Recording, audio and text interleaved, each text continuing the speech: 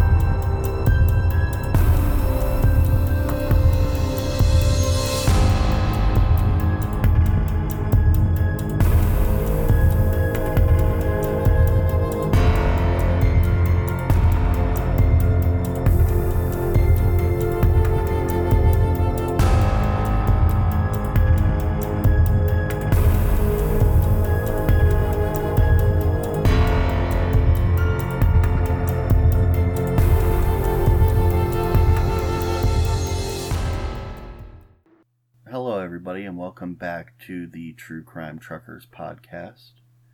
I am joined once again by my wife, Amanda Gale. Hello. And this evening we are going to do part 5 on the Ted Bundy series. We're just going to have a little discussion. I'm going to ask her some questions about Ted Bundy and the case. And she might possibly ask me a couple questions, and this is just going to be a general discussion about Ted Bundy. AKA as he's going to school me on Ted Bundy. Oh, no, not school you. I think a lot of people know a lot about Ted Bundy. But before we get started, at the end of all of my podcasts, I normally come up with my own conclusions about the case. And so I want to kind of start this off with a little bit of a synopsis about Ted Bundy. So Ted Bundy is what would be classified as a process killer, as opposed to, say, Jeffrey Dahmer, who was a product killer.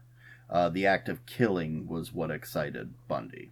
Whereas, like, Dahmer was a product killer, he just wanted the bodies. Right. He wanted to have basically a sex zombie, and the murder was never really the goal of what he was doing. Right. Or like a Dennis Nielsen, which is the Right. same thing. Bundy was also a sexual sadist, which is the worst category of serial killer. He got off on the torture of his victims, and so it's probably very likely that he kept them alive as long as possible to prolong their suffering, because that's what sexual sadists enjoy. According to the American Psychiatric Association's Diagnostics and Statistical Manual of Mental Disorder, 5th edition, or otherwise known as the DSM-5, which in the future, for you listeners, if you ever hear me say DSM-5, this is what I'm talking about. Bundy is a Class 9 necrophile, known as a homicidal necrophiliac, or a necrosadist. These are people who murder someone in order to have sex with their victim. They're the worst class of necrophiles. So that's just a brief synopsis on Ted Bundy as far as psychologically. So then we can get on to the meat of the subject. Okay, so my first question for you is, what do you think is the fascination with Ted Bundy? There are so many documentaries, so many movies, so many TV shows and everything that center around Ted Bundy. What do you think it is that's the fascination with Ted Bundy? I think because he was known as such like a charismatic guy. He was known as someone that was suave and kind of arrogant, but right, he was someone that anyone would know. He was your neighbor. He was your, he was your high school crush. He was known as such this like charismatic personality. And it's just so hard. I think the harder it is for us to wrap our minds around why someone does the things that they do like this is because it's like no one could imagine why or how someone that is so suave and so charming could do the things that he did. And so normal. Right. Or normal. Apparently so normal. Right. Whereas, no one's surprised when, someone that fits other categories, they'll say, oh, well, I saw that coming. They were like the crazed killer. Right. They were always weird. They always kept to themselves. They always, drew disturbing pictures. And it's like, okay, well, no one, of course.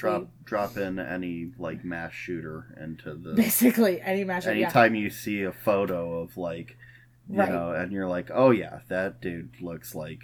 Right. When it's just like, with Ted Bundy, it was totally different. And I think that's the fascination with any serial killer or anyone that does something so heinous, when they just appear to be smart and normal and charismatic and charming and all these things. It's just so outside the realm of what we would think people like that are capable of. They're not the stereotypical, whack job. Right. So that's why I think, not just with Ted Bundy, but why I think people are so fascinated with other people that are like that, and other serial killers and other people that do horrible things. Right. They're just so blown away. Ted Bundy, almost more than anybody else, is the one that everybody is like the most deeply fascinated with. And I think a lot of it might have to do with just how like he was a law student. He was very big into the Republican Party in Washington. You know, and he was for the time, a very decent looking guy. Like, he wasn't an unattractive man. Well, I don't know. I would say that people are probably more fascinated with like Dahmer, honestly. But I think it's for a different reason. Yeah, it's for a different reason, but I think people are probably more fascinated with him. I think one of the other fascinations is that, Bundy is the reason that we have the terminology in the popular zeitgeist of serial killer. Like, that was not, before Ted Bundy, that was not a commonly known term. The FBI had coined it, several years beforehand and stuff. But, like, the general public didn't know what a serial killer was. And Ted Bundy really was the one that brought that into the forefront, that, like, oh, these people exist. Like, this is a thing. Like, and there's a category and there's a word for these type of people. Well, but isn't that also kind of somewhat around the time when, that's when the media really started reporting a lot more things like this, and like nationwide news was becoming much more. Well, Bundy's murder trial was the first nationally televised. Right, and so that's what I'm saying. Like, it's kind of like one of those things, well, no one, with child abductions, right? No one really worried about their kids being abducted until they started seeing it on TV, and they're like, oh, this happens. Well, kind of the same thing, at least in my mind, it's kind of the same thing, because, then people started being worried about their kids. Right, and, well, abductions are such a bad problem now. It's like, no, They were a problem before. You just didn't hear about them. Exactly. And I feel like it's not kind that of it's the same worse nowadays. It's just that it's easier to find out about. It's easy. You're hearing more about it, right? And so I think that's kind of the same thing with him. I mean, there were people that were. Oh, of course. But it was just there was the Zodiac, news was totally there different. Was, right. The news was totally different with this. Right. Whereas, beforehand, maybe it wasn't so widespread. Mm-hmm. That's what I think, at least. Okay. So, I can agree with that. Yeah.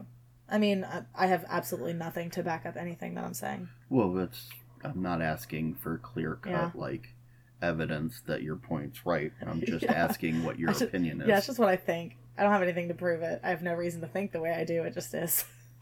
Okay. So then my second question for you is, do you think that there are more victims than the 30 that he confessed to?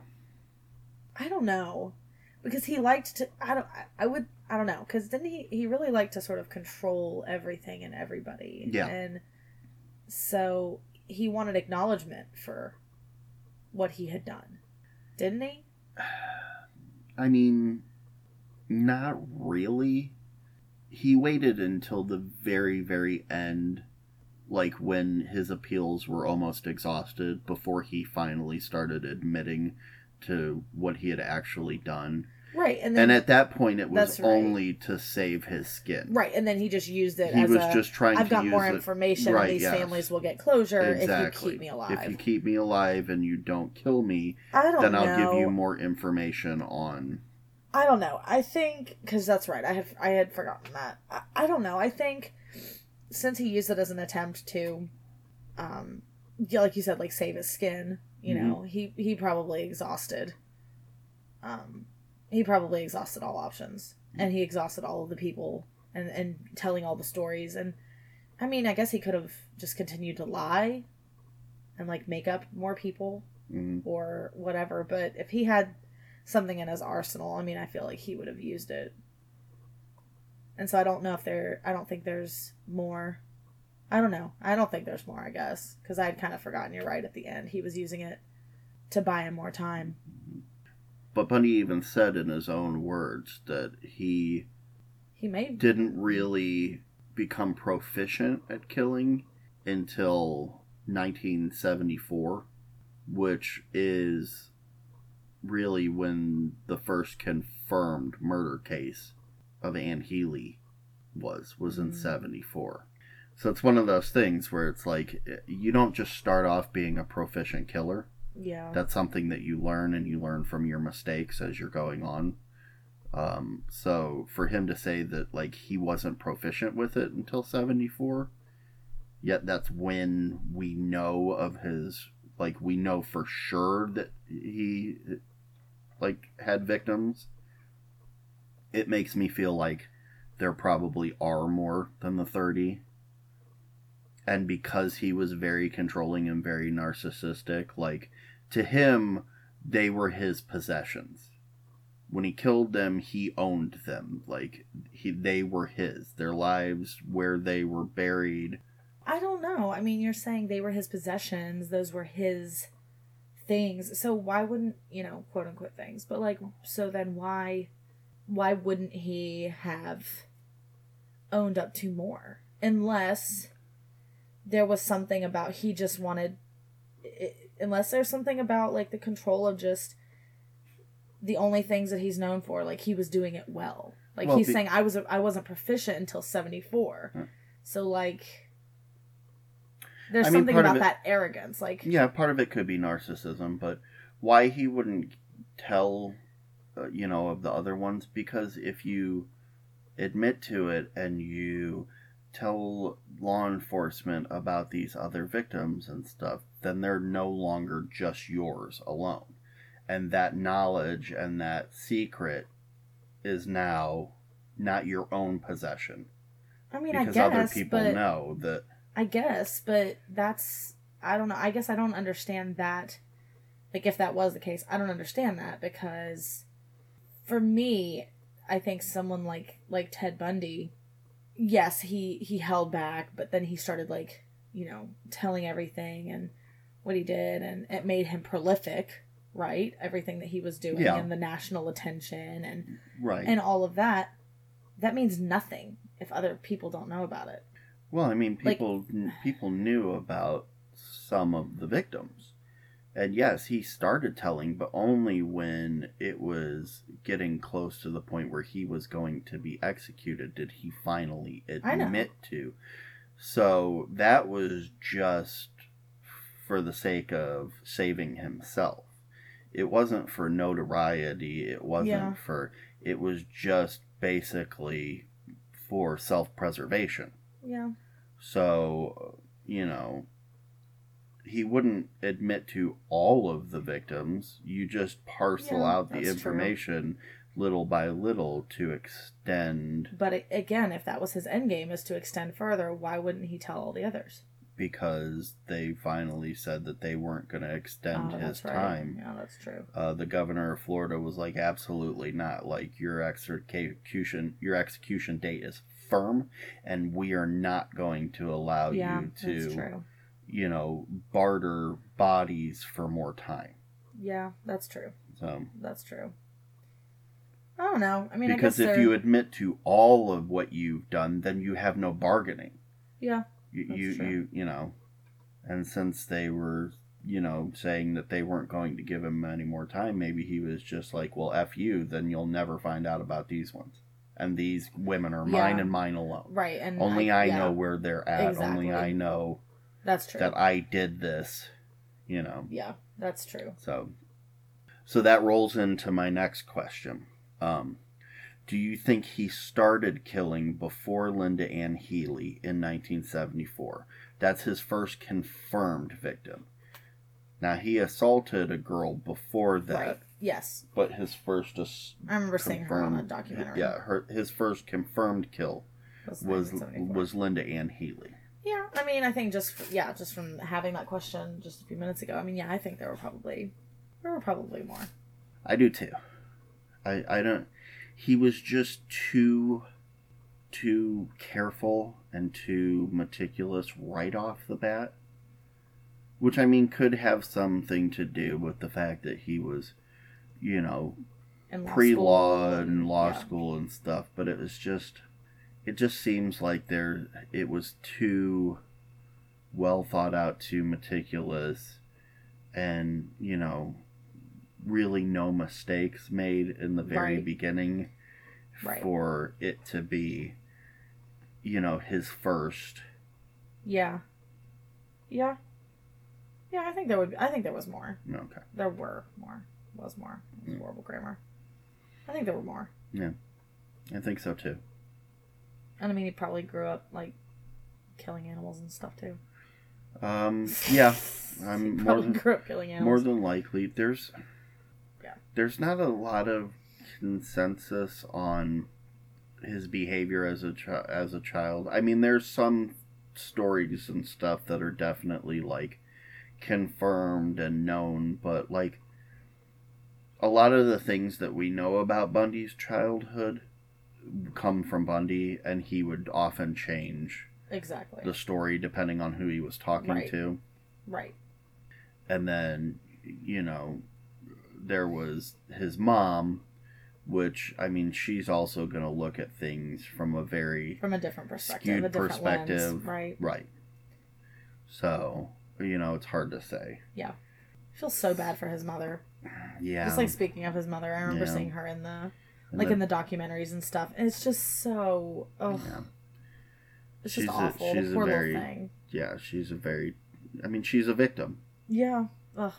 But I remember she's watching it and just feeling so bad for her. She's just as much of a victim as, you know, as the family members of the people that he murdered, because it's sad. You know, to have to bear that, you know, responsibility for the rest of your life, that your child was responsible for taking the lives of at least 30 people. Yeah. You know, that's... Okay, so, since you think that he was responsible for murders before 1974, I wanted to ask you if you think Ted Bundy is responsible for the murder of Anne Marie Burr. And now, I'm going to give you basically the rundown of Anne-Marie Burr's case. Yeah, I'm looking at this too. So Anne-Marie Burr disappeared on August 31st, 1957? 1961. 61. She was born in 52. Yeah. Sorry, 61.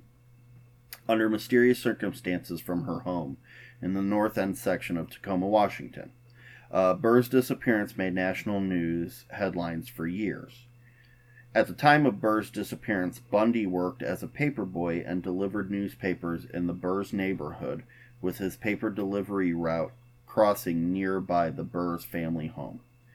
He also had a great-uncle, whom he often visited, who taught music at the University of Puget Sound, which was located several blocks from the family's home. Bundy would have crossed very near to the house where Burr disappeared, as he had to pass 6th Avenue, where the office manager for the route was. An unknown size 6 shoe imprint was found outside the window from which Burr was abducted, consistent with a teenage perpetrator. When questioned in Burr's disappearance after he was incarcerated, Bundy told law enforcement that he wouldn't have hurt a little girl and denied involvement. Now, Bundy was 14 at the time, right, and she was 7. Ugh. Or 7 or 8. Right, anyway. Yeah, regardless. So, and his paper route was in her neighborhood when she came up missing. National Guard looked for her. They did searches and stuff. They to this day, they've never recovered her remains or anything. Nobody knows what happened to her. Now, Bundy said he would never hurt a little girl, but Bundy was known to have killed 2 girls that were at least 12 years old when he was an adult. And so, her being 7 or 8, I mean, she's a prepubescent girl. Well, that's what I was Whereas thinking. a 12-year-old is, like, starting to develop. But at 14, when you're a young teenager yourself, I don't think it's so much about, like, type of victim, more opportunity. So, it's not like a preference of victim. It's just more the fact that she's younger, she's smaller, and it's an opportunistic thing. Whereas, the older that you get, you start to I don't know. pick up preferences. I feel like, especially if he was using the people that he had killed as a bargaining chip, I would think that would be one you'd want to play. You know what I mean? Like, I feel like that could be a pretty heavy one. But being incarcerated on death row in Florida, what are the worst type of people in prison? Yeah, what are the worst of the worst? Yeah, I know, but he would have a target on his back the minute that he told people that he had killed a child. I know, but what I'm saying is if he's using the information that he and he alone has, and he's trying to control the situation, which is very much what he was trying to do, why would you not play one of your biggest chips?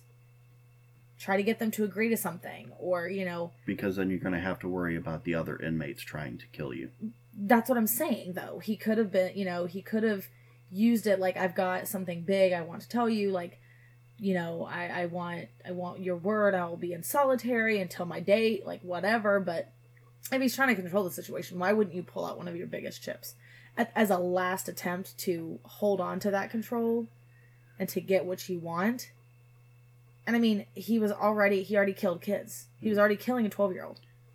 He already killed a 12-year-old. Yeah, but so I don't think inmates really look at it differently. A 12-year-old's a kid. So he would have had no more of a mark on his back than he already had. I mean, maybe it would have been worse, but again, if he's trying to hold on to control, which he was, why would you not pull out, like save that chip till last? Like, all right, you're telling me that my date is sealed. What if I tell you this? I mean, to at least try. Not to say it would have worked, but I don't know. I think if he outright said I didn't have anything to do with it, and then he could have used it to control the situation and to control his fate, I don't know. I don't really think so. Yeah. See, I tend to differ on that. I think that that's one of those things where it's like, you're talking about, well, he could ask him to be put in solitary. He's on death row. Death row is solitary. They're not part of Gen Pop. But you can still be gotten in death row. It happens. Well, People are yeah. murdered by other prisoners in death row. Like I said, he'd already murdered kids. Other inmates are already, they can get to you if they need to get to you. Yeah. And the other thing that I think that it is that it's, and you see this with a lot of serial killers and stuff, there are certain aspects of their crimes that they don't want to admit to because of the social stigma of it. Like, they don't really have any feelings either way about what they did. Like, it took Bundy forever to admit that he, engaged in necrophilia with the bodies and stuff. Like, he would not admit to the fact that and it wasn't until close to the very end that he finally admitted that, like, because it's just the social stigma of necrophilia. It's, it's so taboo. And I think that maybe a lot of, that it might have something to do with that. However, I don't think that he murdered her either. But it's for a completely different reason. He was 14 at the time. And it was a national case when she disappeared. Like, it made national headlines and stuff. They had the National Guard out looking for her, and they never found a trace of her. Now, he's 14. He didn't have a car, no way to transport a body. Right. And he's not... At 14, you're not going to be proficient on getting rid of evidence or hiding bodies and stuff. So I would think that if he would have done that then, that they probably would have very easily been able to find her body. Because he wouldn't have known how to hide or discard of it, and he would have no way to transport it. Right. So it would have been located somewhere near her home. Right. And since they've never found her in over 50 years at this point, not a hide or hair of what happened to her, I don't think that it's very likely that a 14-year-old Ted Bundy would have been able to do something like that and get away with it without there being a trace of this girl. Yeah, no. I don't think so. I don't think he did it. I think if he would have done it, they would have found her fairly quickly, and it wouldn't have been that far from her home. Right.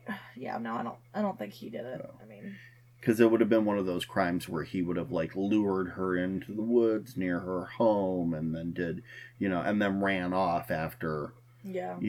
I mean, a 14-year-old kid is not going to be the best at, like, cleaning up a crime scene. It's just not, no. He would have immediately panicked and made mistakes. Yeah. Yeah, for sure. So yeah, I don't think he did it. I'm not convinced that he would have had anything to do with that case, so...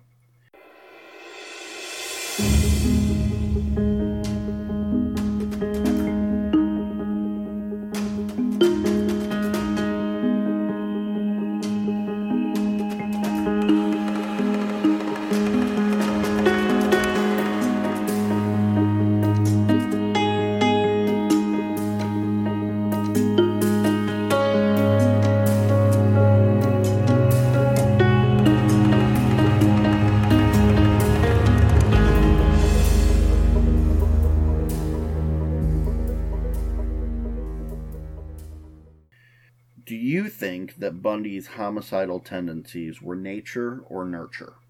I don't know. I tend to think both. Okay. Because I don't think nature or nurture just are exclusive of one another. So I think it's both. I think it might be more nurture than nature. With serial killers, I mean, the vast majority of them normally end up having frontal lobe damage. Right. Which, is impulse control and emotions and stuff like that. There's no evidence out there to show that Bundy had any frontal lobe damage.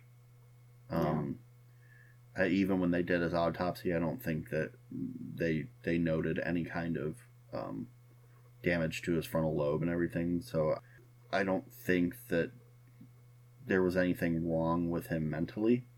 I mean, obviously, from what family members have said and things like that, his grandfather, whom he lived with for, years, his grandfather and grandmother, his grandfather was very abusive to, his grandmother, his aunt, his mom, was abusive to animals. And it might be one of those things where, I mean, he just, mimicked what he saw, basically. Yeah, but I don't think, but I still think that that's a little bit more exclusive than I think that it happens. I mean, there's a lot of external factors that can cause a flip to switch. Yeah.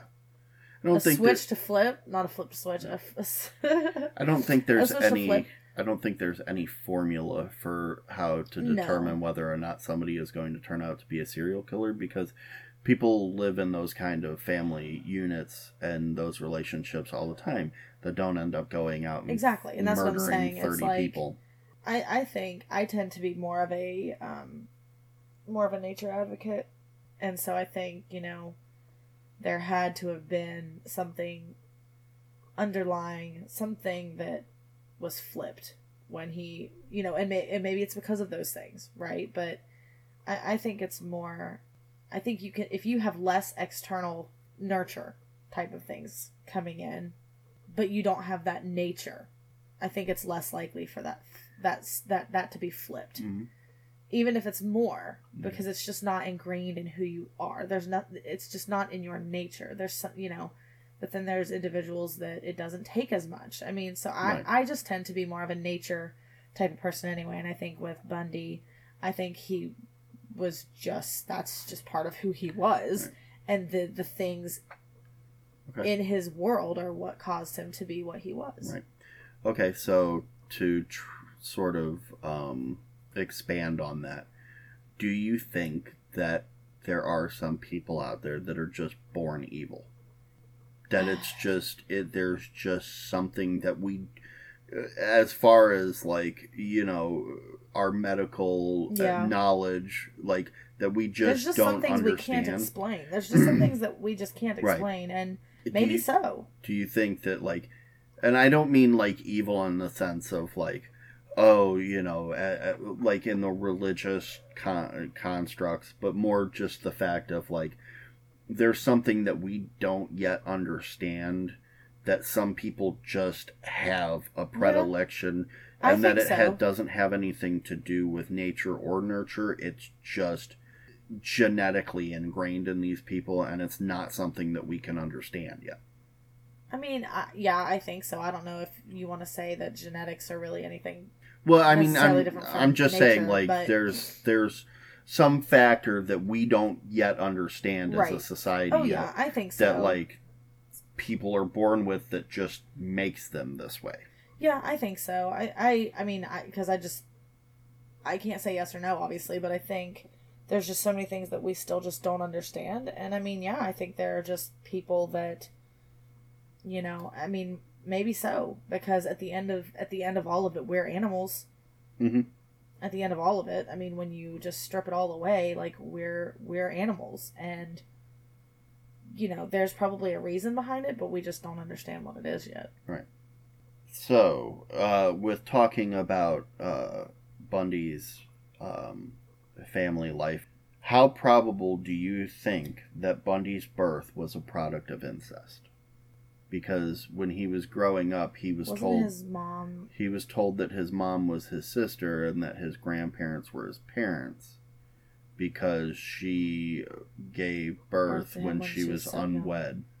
Yeah. And so, back then in the 40s and stuff, it wasn't, And the grandfather was like abusive and stuff. The grandfather was abusive, and there was always rumors that, because nobody really knows who Ted Bundy's biological father was.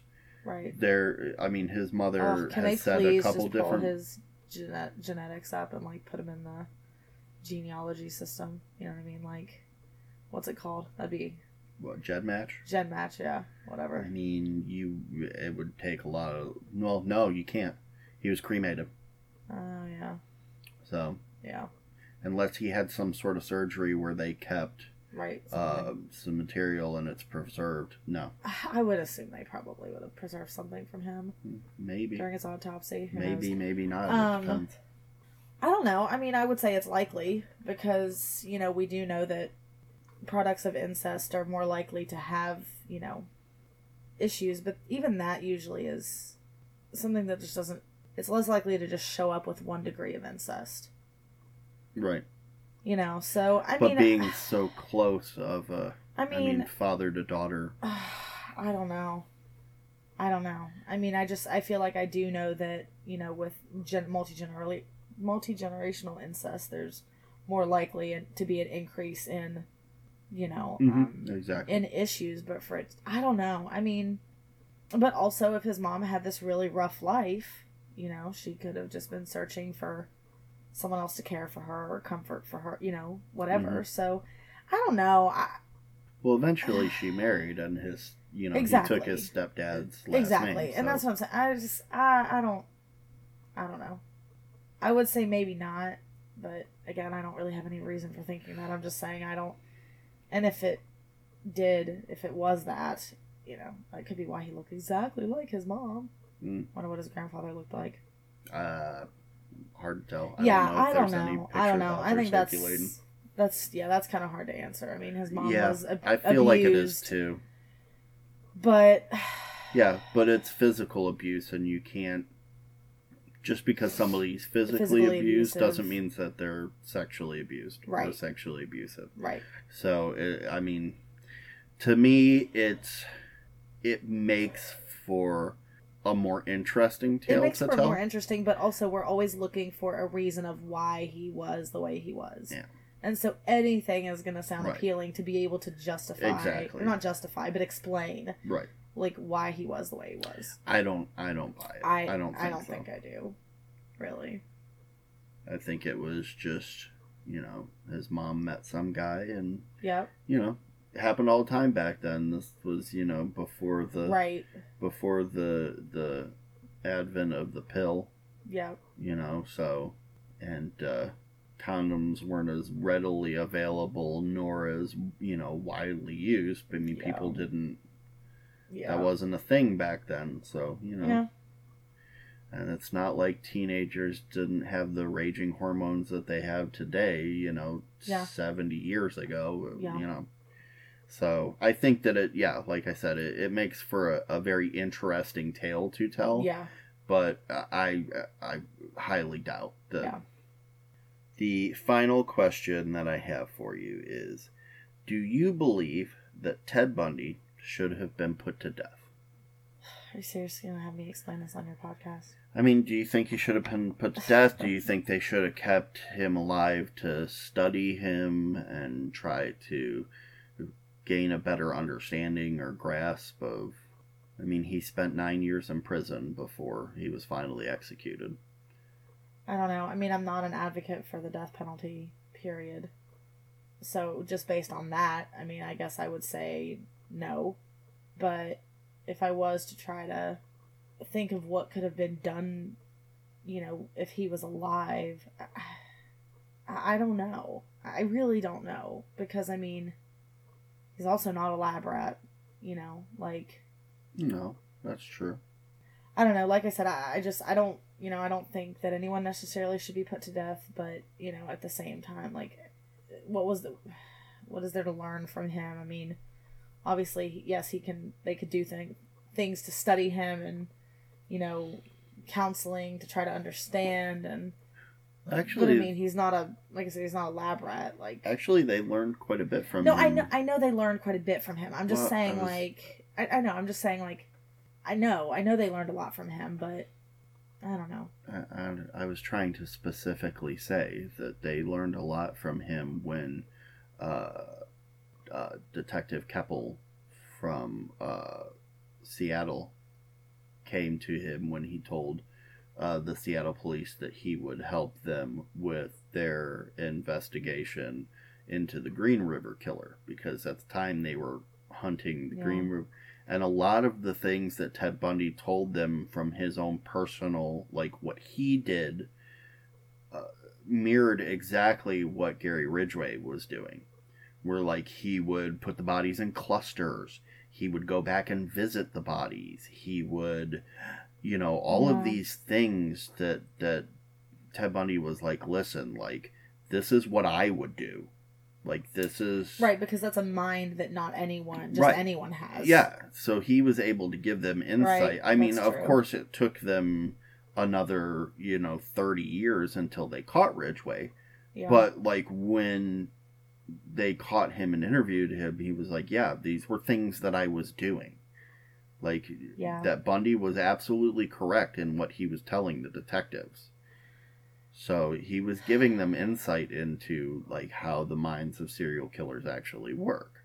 Yeah, I mean, like I said, I guess there's some sort of, use for him going forward,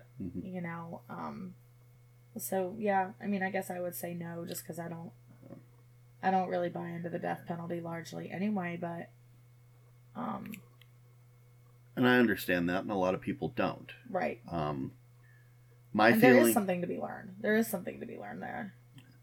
My feeling on it is that it is known that there have been, people that have been executed by the states that were absolutely innocent of the crime and is found out later. And that's absolutely horrible, and these are terrible things. And I think we use the death penalty too liberally in the United States. Certain states and stuff are just way too... And we hand out the sentence of death too liberally for certain cases. But Ted Bundy escaped prison twice. Yeah. And when he escaped the second time, he murdered 3 more people. Yeah. Some people have to be put down because there is always a chance that they can get out. And if they do, and they kill again, like, those people can't be allowed to be alive anymore. Simply because they're too dangerous. Now, I agree that, like, we use the death penalty too easily in this country.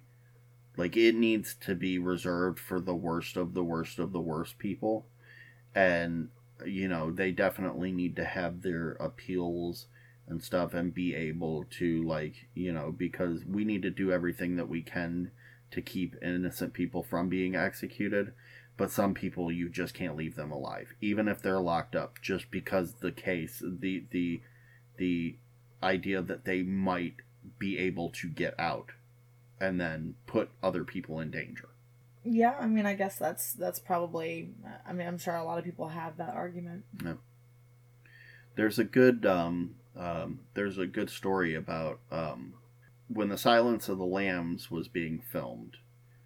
The actor, I can't remember his name, that played Will Greer, who is the FBI director that sends Clarice Starling. He was a staunch opponent of the death penalty. And for his role, he went to Quantico and stuff to study up on, and he went and saw John Douglas. John Douglas is who they based that character off. Yeah. He's also who they based the character of. I can't remember what his first name is, but the last name Ford in Mindhunter, the Netflix series. He is the guy that started the behavioral science unit in the FBI. Right. He's like the guy that started. So, he told him that he was against the death penalty. And so he played a audio tape from these 2 serial killers who were called the Toolbox Killers. That they went around California and killed teenage girls, and they were trying to get one of each age, from 13 to 19. They were trying to kill one of each year. And they would audio record them torturing and murdering girls. And so he played the audio tape that they had of evidence of the one guy torturing him while the other guy drove. And then told him that the one guy got life without the possibility, but the one guy had testified against the other one, and he had just recently been released from prison. I think he served like 20 years or something. And right around the time of Silence of the Lambs, he was released. Even though he took part in the killing, and they were called the Toolbox Killers because they would use tools like vice grips, screwdrivers, and stuff to torture these girls. Right. For I think the audio tape that they sent was like 90 minutes of them just torturing this girl and torturing her. And they played it, and from that point on, he was like, it completely flipped my judgment. He was like, and then I was like, yeah, we need the death penalty. I mean, I just think there's so many different ways that you can look at this. You know, there's so many different ways that you can look at it, and that's why it's so controversial. Mm-hmm. You know, because it's just so multifaceted. Yeah. There's no black and white. There's no. And you know, and the fact of the matter is, we don't know what people are capable of as far as change, or we don't know why they are the way they are. So we can't say that we can or can't fix it, or we can or can't rehabilitate someone, or we can and can't whatever. I'm just saying there's so many facets to it. That's why it's so controversial. I agree with that. I agree with the fact that, like, we don't know if we can or can't fix it. Yeah. However, in this day and age, we can't. We don't know how to.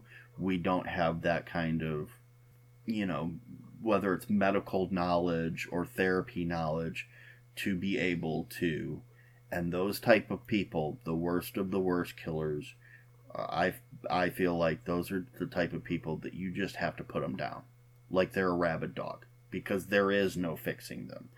As a society, we don't know how to. We're not able to. And maybe 50 years, 100 years, you know, with like genetics and modern medicine and stuff, we'll be able to figure out what's wrong with them and be able to fix them and rehabilitate them. But at this day and age, like, we don't know how to, and those people can't be allowed to be alive. But will we know how to if we're not, like you had said, like, if they're not being studied, or they're not being, you know, interviewed, or they're not being psychoanalyzed, or, I mean, I don't know, whatever they do to people. Again, like I said, the worst of the worst. And people like Bundy, who are sexual sadists, who get off on the torture of their victims and prolong their pain and stuff and try to keep them alive as long as possible to torture them, those people, you have to just get rid of them. Where's the line drawn? Because someone can be deemed dangerous, and that could be fair, right? That's a fair judgment. Someone could be deemed dangerous, and then any of them could escape. So where do you draw the line? And that's why I think things like this are so difficult, is because the line is so difficult to draw. I agree, it is. You know, I think hard. You need to look at the severity of what they've done. And that's all subjective too. Well, I mean, sexual sadism versus. I know, but you're saying. I mean, I know we're. You know, I think we're kind of speaking a little bit more generally now, and it's just. I'm just saying, like, you know, you can ask 10 people how they interpret, you know, an action or a sentence, and they're all going to respond to you in different ways. You know, some people are just going to take that sentence for what it is. Some people are going to say, well, what happened before?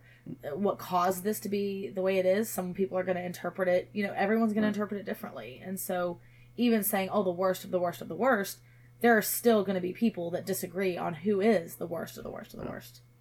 And maybe it is one of those things where, like, serial killers should be the ones.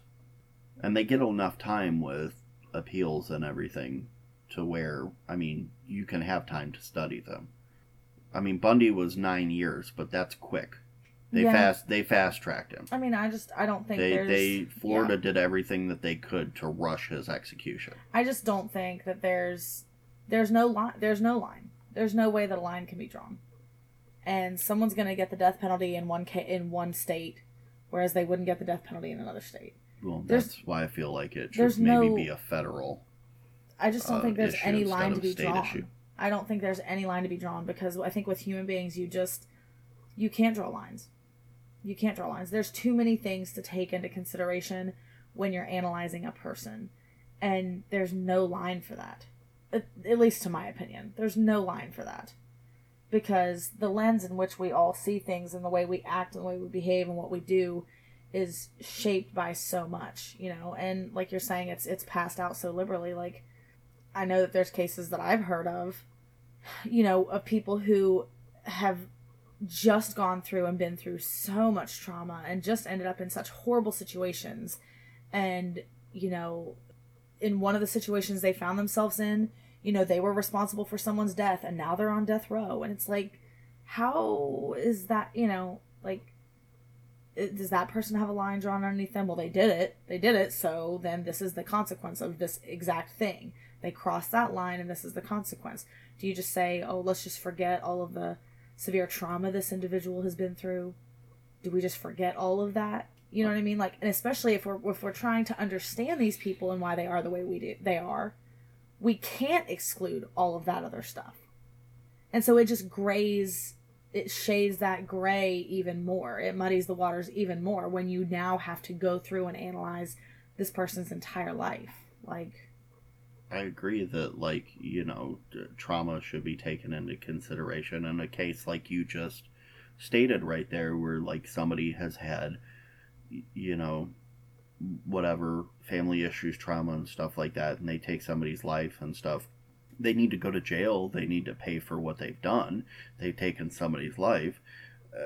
I don't think that should be, you know, just a case right off the bat where it's like, no, they need to you know, get the death sentence. And that's why I said, like, I think that it's used too liberally in this country. But I think that there are cases of, like, if you murder, you know, 24 people over the course of, you know, 5 years or whatever, and you're out at, like, absolutely, like, that is, I mean, I don't care about the trauma that you've had in your, like, you know, people make mistakes and stuff, but this is not a mistake that you've made. Like, you kill because that's what you do. Yeah. But you made a good point saying, like, you know, could he have been studied? Could he have been, clearly he proved to be beneficial. Yeah. So what is more, then it's weighing, what's the benefit? What's the benefit of having this person alive? And do those risks outweigh the benefits? Mm-hmm.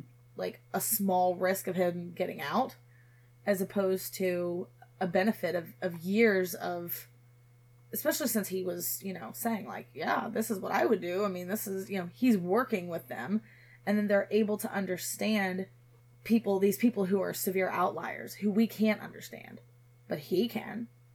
You know what I mean? You study them until they get their execution, and then you move on to the next one. It doesn't have to be the same. I mean, you want to get a fresh perspective from a big sample size. So I think you study them all, but only until their time's up. And speaking of time being up, it's just about time for us to have our time up. It's time for me to go to bed. Is what it's time for. Okay. So, thank you all for listening. I hope you enjoyed my series on Ted Bundy. If you'd like to get a hold of me, you can join the Facebook group at True Crime Truckers Podcast Group. You can email me at truecrimetruckerpodcast@gmail.com.